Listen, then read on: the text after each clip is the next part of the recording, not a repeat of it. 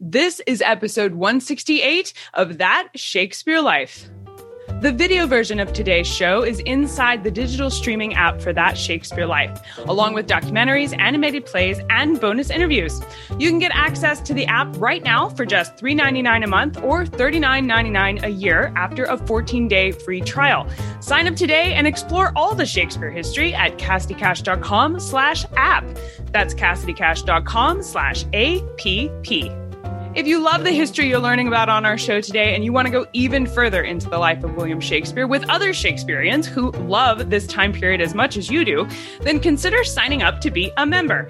Inside our members area here at That Shakespeare Life, we have activity kits, lesson plans, illustrations, diagrams, and maps that coordinate with the history you learn about on the show. They also pair up with Shakespeare's plays, and we link all of that together, so it's really easy to coordinate the podcast with the plays that you're learning about. So you can go even further into turn of the 17th century England to cook, play, and create your way through the life of William Shakespeare. Find out more at CassidyCash.com/join-the-club. That's CassidyCash.com/join-the-club. And stay tuned after the episode for even more details. Hi, I'm Christopher Oldstone Moore, author of A Beards and Men, The Revealing History of Facial Hair. Another great method for studying the life of William Shakespeare includes listening to this. It's That Shakespeare Life with my friend Cassidy Cash.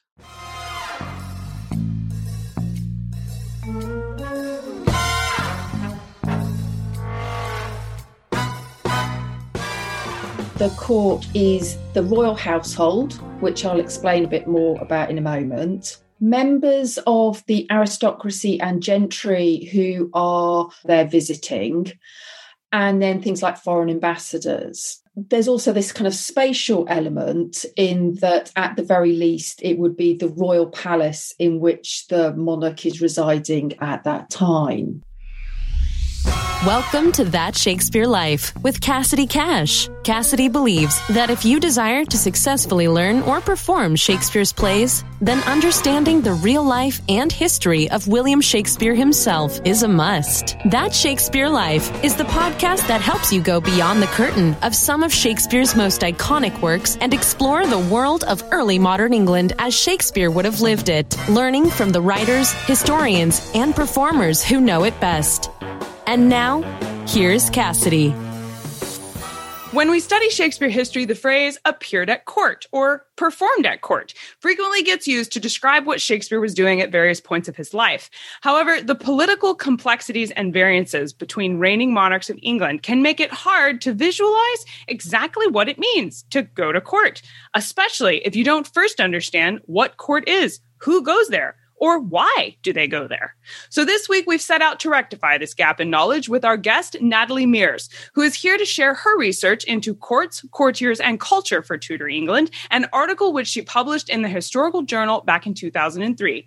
In that paper, Natalie cites a play by Thomas Norton and Thomas Sackville called Gorboduc that was performed in 1561 to 1562 at court. And that play is an example of how performances were used to not only comment on events of the day by performers, similar to what you might think of today as an editorial cartoon. But in the case of Gorboduc, the play commented directly to Elizabeth I to try and influence her decision to marry and to comment on Robert Dudley as a potential candidate. Natalie's work goes on to cite sermons selected by James VI and I to scold the Scottish Presbyterians at Hampton Court in 1606, as well as a sermon by Edward Dering in 1570 that, quote, lambasted the Queen for perceived failures at political reform. These examples have us wondering if the instances of Shakespeare appearing at court were more than just event entertainment. Were plays like Shakespeare's similar political weapons in the same way as Gorboduc? Would Shakespeare's plays have been brought to court for their power to influence politics? And if so, does that explain why Shakespeare wrote so frequently about political issues? Natalie Mears joins us today to answer some of these questions about Shakespeare and court life and to make the case that court life was Shakespeare's social media. And through his appearances there, the bard may have been a 16th century social influencer. Natalie Mears is an associate professor at Durham University. Her interest in the Elizabethan period began before she went to university, where she worked in the archives at Hatfield House, where the papers of Lord Burleigh, the principal secretary and Lord Treasurer to Elizabeth, and his son are kept. She did her undergraduate degree at Cambridge, followed by a master's and PhD at St. Andrews under John Guy. She was published extensively on Elizabethan politics and religion, the Tudors, James VI and I, and religious worship. She is currently working on a new book on Elizabeth, influenced by the Me Too and Black Lives Matter movements. You can find out more about Natalie and links to her work in the show notes for today's episode. Hello, Natalie. Welcome to the show. Hello, Cassidy. Thanks very much for inviting me. It's lovely to be here. Explain for us, what is a court? Okay, so that actually is a much more complicated question to answer than you probably think. And that's because it's a mixture of sort of people, institutions, and places. And then also, typically, historians don't agree on it.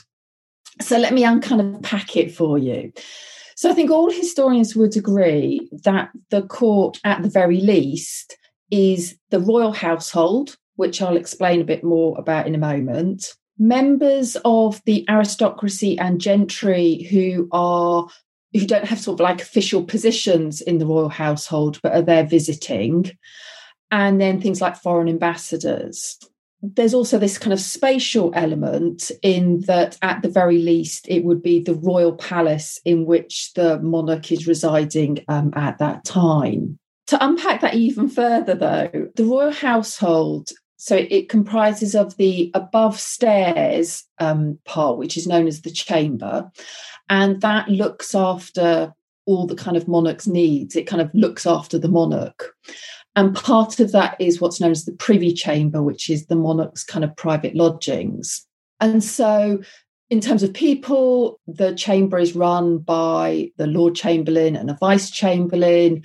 And the kinds of people we will have there are ladies of the bedchamber, if we're thinking about Elizabeth, ladies in waiting, various other kinds of officials, gentlemen ushers, guards, etc. There's then the below stairs bit, that's kind of like the kitchens. And we would count that as part of the court simply because it allows the above stairs part to function. But we would never think of those people as courtiers. And then there's also the stables. Again, that allows the court to function. We wouldn't think of that as courtiers, with the exception of the master of the horse, who is in charge of the stables. And that's because that's a very kind of prominent position that has kind of quite a close connection or relationship with the Queen. And indeed, under Elizabeth, that position is held by the Earl of Leicester. So, definitely a courtier. As I said, we then have members of the aristocracy and gentry who might not have jobs at the court, but come and visit and sort of hang around.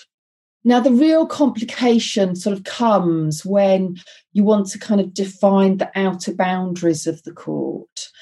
And that's because people who have jobs at court, as well as members of the gentry and aristocracy, are not necessarily at the court all the time. And so some historians have argued that you therefore need to include the places where they are, even when they're not at court, in a sense. So that would mean their houses in London, their houses out in the country. And because of that kind of connection between sort of people who are sort of connected at the court but are not physically in the royal palace, some historians also include the inns of court as part of the court. And this, I think, is perhaps of kind of relevance for Shakespeare. And the reason why they include the inns of court is partly because it's a sort of springboard for some people to enter royal service, but also because the inns of court around Christmas and New Year have quite an important role in drama. And some of the plays and entertainments which are put on at the inns of court sort of transfer to the royal court. Was this an official governing body of selected people? So did these members get together at like a typical court session, for example, or is this held quarterly or annually? When do these people gather together to be okay, court is being held now? Okay, so the court is always, if you like, in session because it's the monarch's household. And so much of the court is actually just tending to the monarch's living needs. In terms of government, though, it does include the Privy Council, and that is the main governing body in terms of sort of politics, foreign policy, domestic policy. So the Privy Council meets regularly. By the end of Elizabeth's reign, it's meeting virtually every day. It is made up of privy councillors, and they tend to be people who are particularly close to the monarch. So they might have official positions in the chamber or the privy chamber. They might be members of the aristocracy, and that's what kind of qualifies them kind of for being at the Privy Council. And I think just the other thing is that Elizabeth also, and James VI and I to a lesser extent, also takes advice and discusses things with people outside the Privy Council. So it's kind of, the Privy Council is at the centre, if you like, of government, but the court is a kind of broader forum for it. Natalie alluded a minute ago to the Earl of Leicester, but she writes about Robert Dudley, known perhaps more now for his relationship with Elizabeth I. He was one of what Natalie calls the, quote, newly established courtier nobles, end quote. At least one researcher suggests that, quote, that Leicester's clientele not only gave him an important role in local politics, but may also have been more important in establishing his claims to a prominent position at court than his close personal relationship with Elizabeth, end quote. Natalie, who was in charge of selecting the court nobles? I had thought it would have been the Queen or King of England, and this description makes it sound like courtiers themselves had significant power over who was in attendance. So who chose who gets to be a member at court? Now, you're right, Cassidy. It is the monarch, whether that's the king or queen. They have the final say, or they're doing the kind of appointing of people. So anyone who has an official job at the court ultimately is employed, if you like, by the monarch. And those jobs are actually often given out to the monarch's relatives, to their friends, the people that they like and actually want to have around them, looking after them. When someone was called to appear at court, like we read about this a lot with William Shakespeare, he was called to appear at court. Does that function something like a jury summons? Not quite. The court does actually have a judicial element to it. There is a legal court that is part of the royal court called Star Chamber, and that could actually haul people up in front of it, at will. But generally, no, you're being kind of ordered or asked to attend for a particular reason. So, for instance, in terms of drama, there would be a series of entertainment going on, and different acting companies would be asked to put on a particular play or something. Was a court gathering also an occasion for entertainment?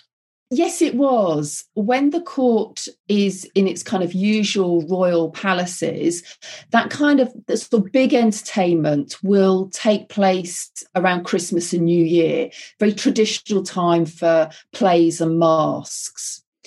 In addition, when the court is on progress, so that is when Elizabeth is travelling around parts of the country, that's also an opportunity for other forms of entertainment, sort of plays, masks, displays of local trades and weaving, pageants and things like that. Entertainment also does continue on a more, if you like, daily basis in the court, but that's much more sort of low-key things such as sort of music or perhaps dancing. So who was it that coordinated bringing the entertainment to the court? And if someone like Shakespeare was called to go there, did he automatically know where he was supposed to show up? So the court entertainments are partly organised by the Lord Chamberlain because he's sort of in charge of the court. There's also a Master of Revels, and he's also in charge of putting on drama. He also has a role in sort of censoring or licensing plays that are being performed outside the court. In terms of Shakespeare's knowledge of where the court was, yes, he probably would know, providing he was in London. We have to remember that at this time, London is tiny. It is actually the equivalent of what we call now the City of London. So it's about a square mile in sort of size. And Westminster, so for instance, where Westminster Abbey is, that's a separate place. And things like St. Martin's in the Fields is called St. Martin's in the Fields because it's in the fields. And that's nowadays right next to Trafalgar Square, what we'd really think of as central London. So London itself is very small, very densely populated, but there's loads of kind of rumour and gossip around. And people are very interested in the court and the Queen and what's going on. So there'd be lots of kind of gossip and rumour going around.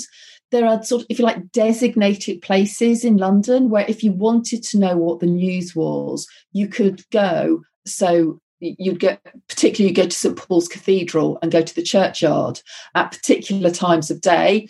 And that's when people would kind of walk around and exchange sort of gossip and rumour. So, yeah, he would really know where the court is.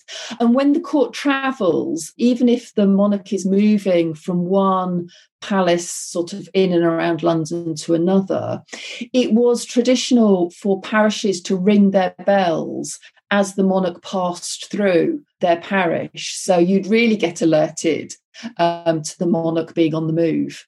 When Shakespeare did go to court with some of his plays and perform them there, was this an honor being given to Shakespeare, or was it a political test? I think about his plays that do have these political issues going on in them. Would Shakespeare have been being evaluated more stringently at court than he would be in the playhouse for the same play? That's an interesting question. I think we today tend to put an emphasis on the playwright, the author, the artist as being the sort of person sort of in charge of the kind of content and the sort of output. But really, the real kind of mover and shaker is always the patron. So, for instance, someone like the Earl of Leicester and the entertainments that get put on at the Inns of Court, such as Gorboduc, and then actually transfer to the royal court. So really, it's more of not quite a test of those patrons, but if there is going to be any fallout, it might be them that receives it rather than the kind of playwright. Which would make sense, because when Richard II was performed as part of the Essex Rebellion, it wasn't Shakespeare's playing company that got in trouble for that. It was Essex who had commanded the play. So that makes that part make a lot more sense. Yeah, exactly. In her work, Natalie calls attention to Thomas Norton and Thomas Sackville's play called Gorboduc, that was performed at court in the early 1560s to comment directly to Elizabeth I on the situation with Dudley and a potential marriage. We have similar instances of sermons being selected under James VI and I to comment towards the people on politics, and other sermons aimed at Elizabeth that Natalie writes were designed specifically to, quote, lambast the Queen for her decisions. Natalie, assuming we can put sermons and plays into the same category of public performance, can we conclude from these examples that plays like Shakespeare's were used as political weapons? First of all, yes, we definitely need to think of plays and sermons as performances. The point of plays is, yes, partly entertainment, but along with sermons, there is also a really important kind of persuasive element to them. And so to persuade your audience, you really do need to engage with them. So you do need to kind of perform. And so even if you're a preacher, you can't just stand there droning on for several hours. You do need to really engage the audience. So yes, performances definitely. In terms of plays and sermons as some sort of political communication, I think that there are two sorts or two ways we could categorise them. First of all, there are the really obvious kind of advising or criticising ones that you've alluded to. And then there are also ones which kind of examine or explore issues of particular politics or religion a little bit more generally, perhaps not quite so specifically, perhaps not in relation to something that's going on there and now that isn't kind of a hot topic at the time. And I think I should probably just add that though there are some sermons in particular that lambasted the Queen, notably Edward Deering's, where he basically called her a silly cow. On the whole, you couldn't really get away with that. And in fact, Deering never preached at court after that. Really, one of her favourite preachers said that the best way he knew of criticising the Queen was by praising her. So you sort of say lots of nice things, and the idea is that she clicks that I'm not kind of quite like that, and it's sort of more of like a model to live up to. Was it to Shakespeare's benefit to design plays that would be attractive to court members looking for performances they can use politically in this way? I think of things like Richard II was a major one that had political uses, but I wonder if that's a reason there are so many political issues in Shakespeare's plays overall. Richard II is a really good example because Elizabeth apparently turned to an ambassador, either a play of Richard II or perhaps it was another one, but she did turn to an ambassador at one point and say, basically, this is all about me. Elizabeth could really read into things. So William Cecil, for instance, sort of says that she sees things in plays that nobody else possibly would. That said, I would say that Shakespeare's main audience is a public audience outside the court, but that still explains why so many of his plays deal with political issues, because people were really, really interested in them, and plays were a really important way of exploring those issues. And there are a lot of kind of sort of difficult issues around sort of 1590s and into the early 1600s. So things about the succession, about the nature of monarchy. And so those are the things that lots of people are interested in. And so, he's working primarily for, if you like, a commercial market. And so that market, that's what they're interested in. In her article, Natalie cites one researcher, David Starkey, who calls attention to the role of, quote, social networks in Tudor politics, end quote. We like to think that with the advent of Facebook, Twitter, and Instagram, that the influence of social networks on society and the concept of, quote, canceling someone through public humiliation or swaying politics through social communication is a new global phenomenon resulting from the digital age and the wide reach of the internet. However, Natalie, when we look at your research and that of David Starkey to explore the history of court life, is it fair to say that court life was the 16th century version of a social network like Facebook? Yes and no. So this is 16th and early 17th century England is a nation that has very, very limited bureaucracy. There's very limited kind of government infrastructure. So in order to get things done, you have to rely on a social network. So a kind of a network of friends and family and people who are, if you like, prepared to do things for you, so that you, as a monarch, you can get your orders out into the country, but also then you can find out what's going on in the country, that you can use these people to help maintain law and order and things like that. So it's got that kind of Facebook kind of how many friends have you got kind of element. There's also quite a lot of kind of gossip and rumour going around. Whether or not we would have a kind of a sort of cancelling and humiliating element to all of this, I'm less sure. Honour, status, reputation were really important. And, there are rumours going around all the time about Elizabeth having children, etc. And it's really important to maintain your honour and reputation. But I don't really think people were, if you like, deliberately humiliating others just to kind of get one over on them. When exploring how individuals presented themselves at court, Natalie cites Stephen Greenblatt's definition of, quote, self-fashioning, where he says, quote, individuals consciously constructed and presented a persona for their own ends, which did not always match reality, end quote. Natalie, this description of court life sounds very similar to what we think of as an influencer on Instagram today, where there's an intentionality about being flashy and wanting to get noticed by people in power who can not only talk well about you, but broker potentially lucrative connections for you. When Shakespeare was going to court with his plays, was he doing that intentionally to be the 16th century version of a social influencer? Was it to the benefit of Shakespeare to appear at court? Self-fashioning has similarities to that idea of social influencing. It's about creating a persona. It's less about being noticed, but about living up to an ideal. And it's important for us as historians or literary scholars because it helps us actually understand the evidence. It helps us read between the lines rather than thinking that everyone's being, if you like, very transparent and what they're saying about themselves is true, that actually they might be creating this persona. However, that self-fashioning is different from being noticed and sort of the kind of patronage broking that you were talking about. Because, if you like, the country is run on social networks, it is important to be part of those social networks and, I guess, get noticed in that sense.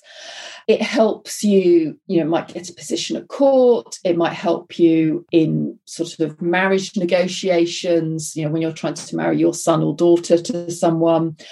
But the people who, if you like, patronage brokers, they kind of assume that importance because of their closeness to the Queen rather than because of a kind of an image that they might have created for themselves, because ultimately it's the Queen's decision.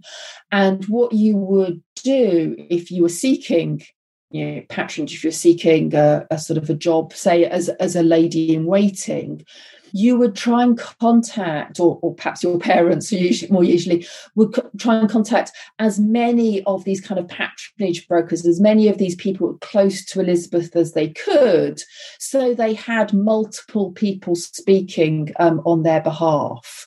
And they might do this either by talking to them, sending them gifts, because that sort of sets up a relationship of kind of reciprocity and an obligation. I know we would love to learn more about court life in Elizabethan and Jacobean England. What are some of your favorite books or resources you can recommend we use to learn more? So I've got 3 to suggest. So the first of them is called The Elizabethan World, and it's edited by 2 superb Elizabethan historians who are also friends of mine, Sue Doran and Norman Jones. And that's a super book because it's just full of really recent articles by a whole range of historians, literary scholars, etc., which just tells you so much about, the Elizabethan world. So it's not just about politics and literature, it's about all sorts of things. Perhaps a sort of a similar book, but with a slightly different sort of chronology. I'd also recommend Malcolm Smuts's The Oxford Handbook of the Age of Shakespeare. It's similar to the Elizabethan world, but it goes into the early 17th century, as does Shakespeare.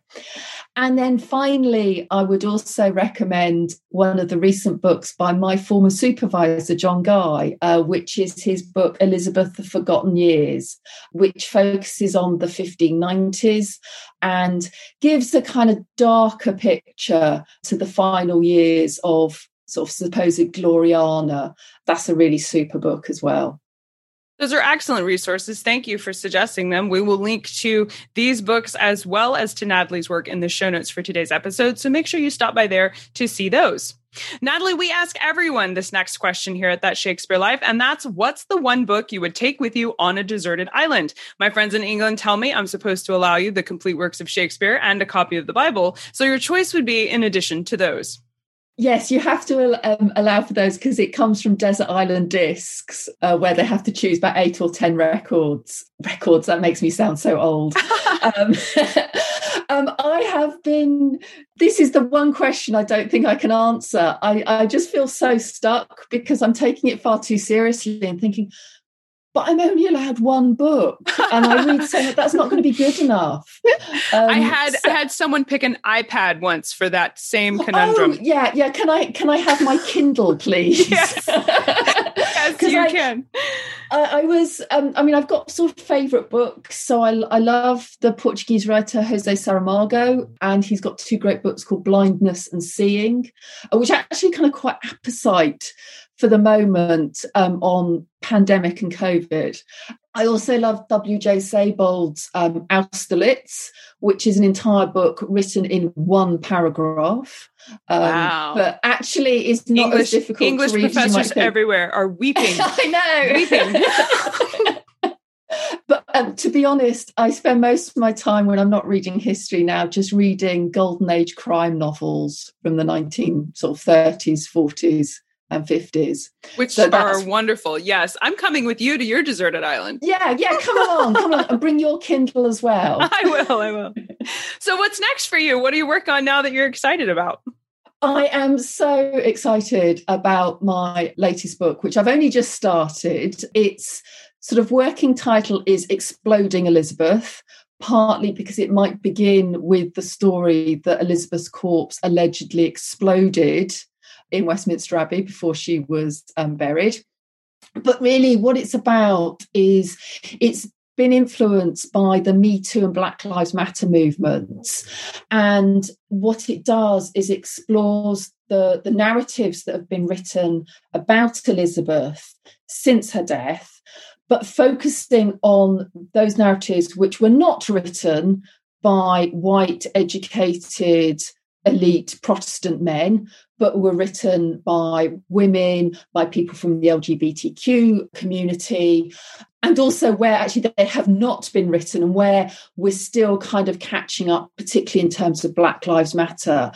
And it's partly about publicising those kinds of stories, but also demonstrating how central they have been to the more orthodox narrative, but they have been sort of ignored or silenced because they're not written by the right kind of people.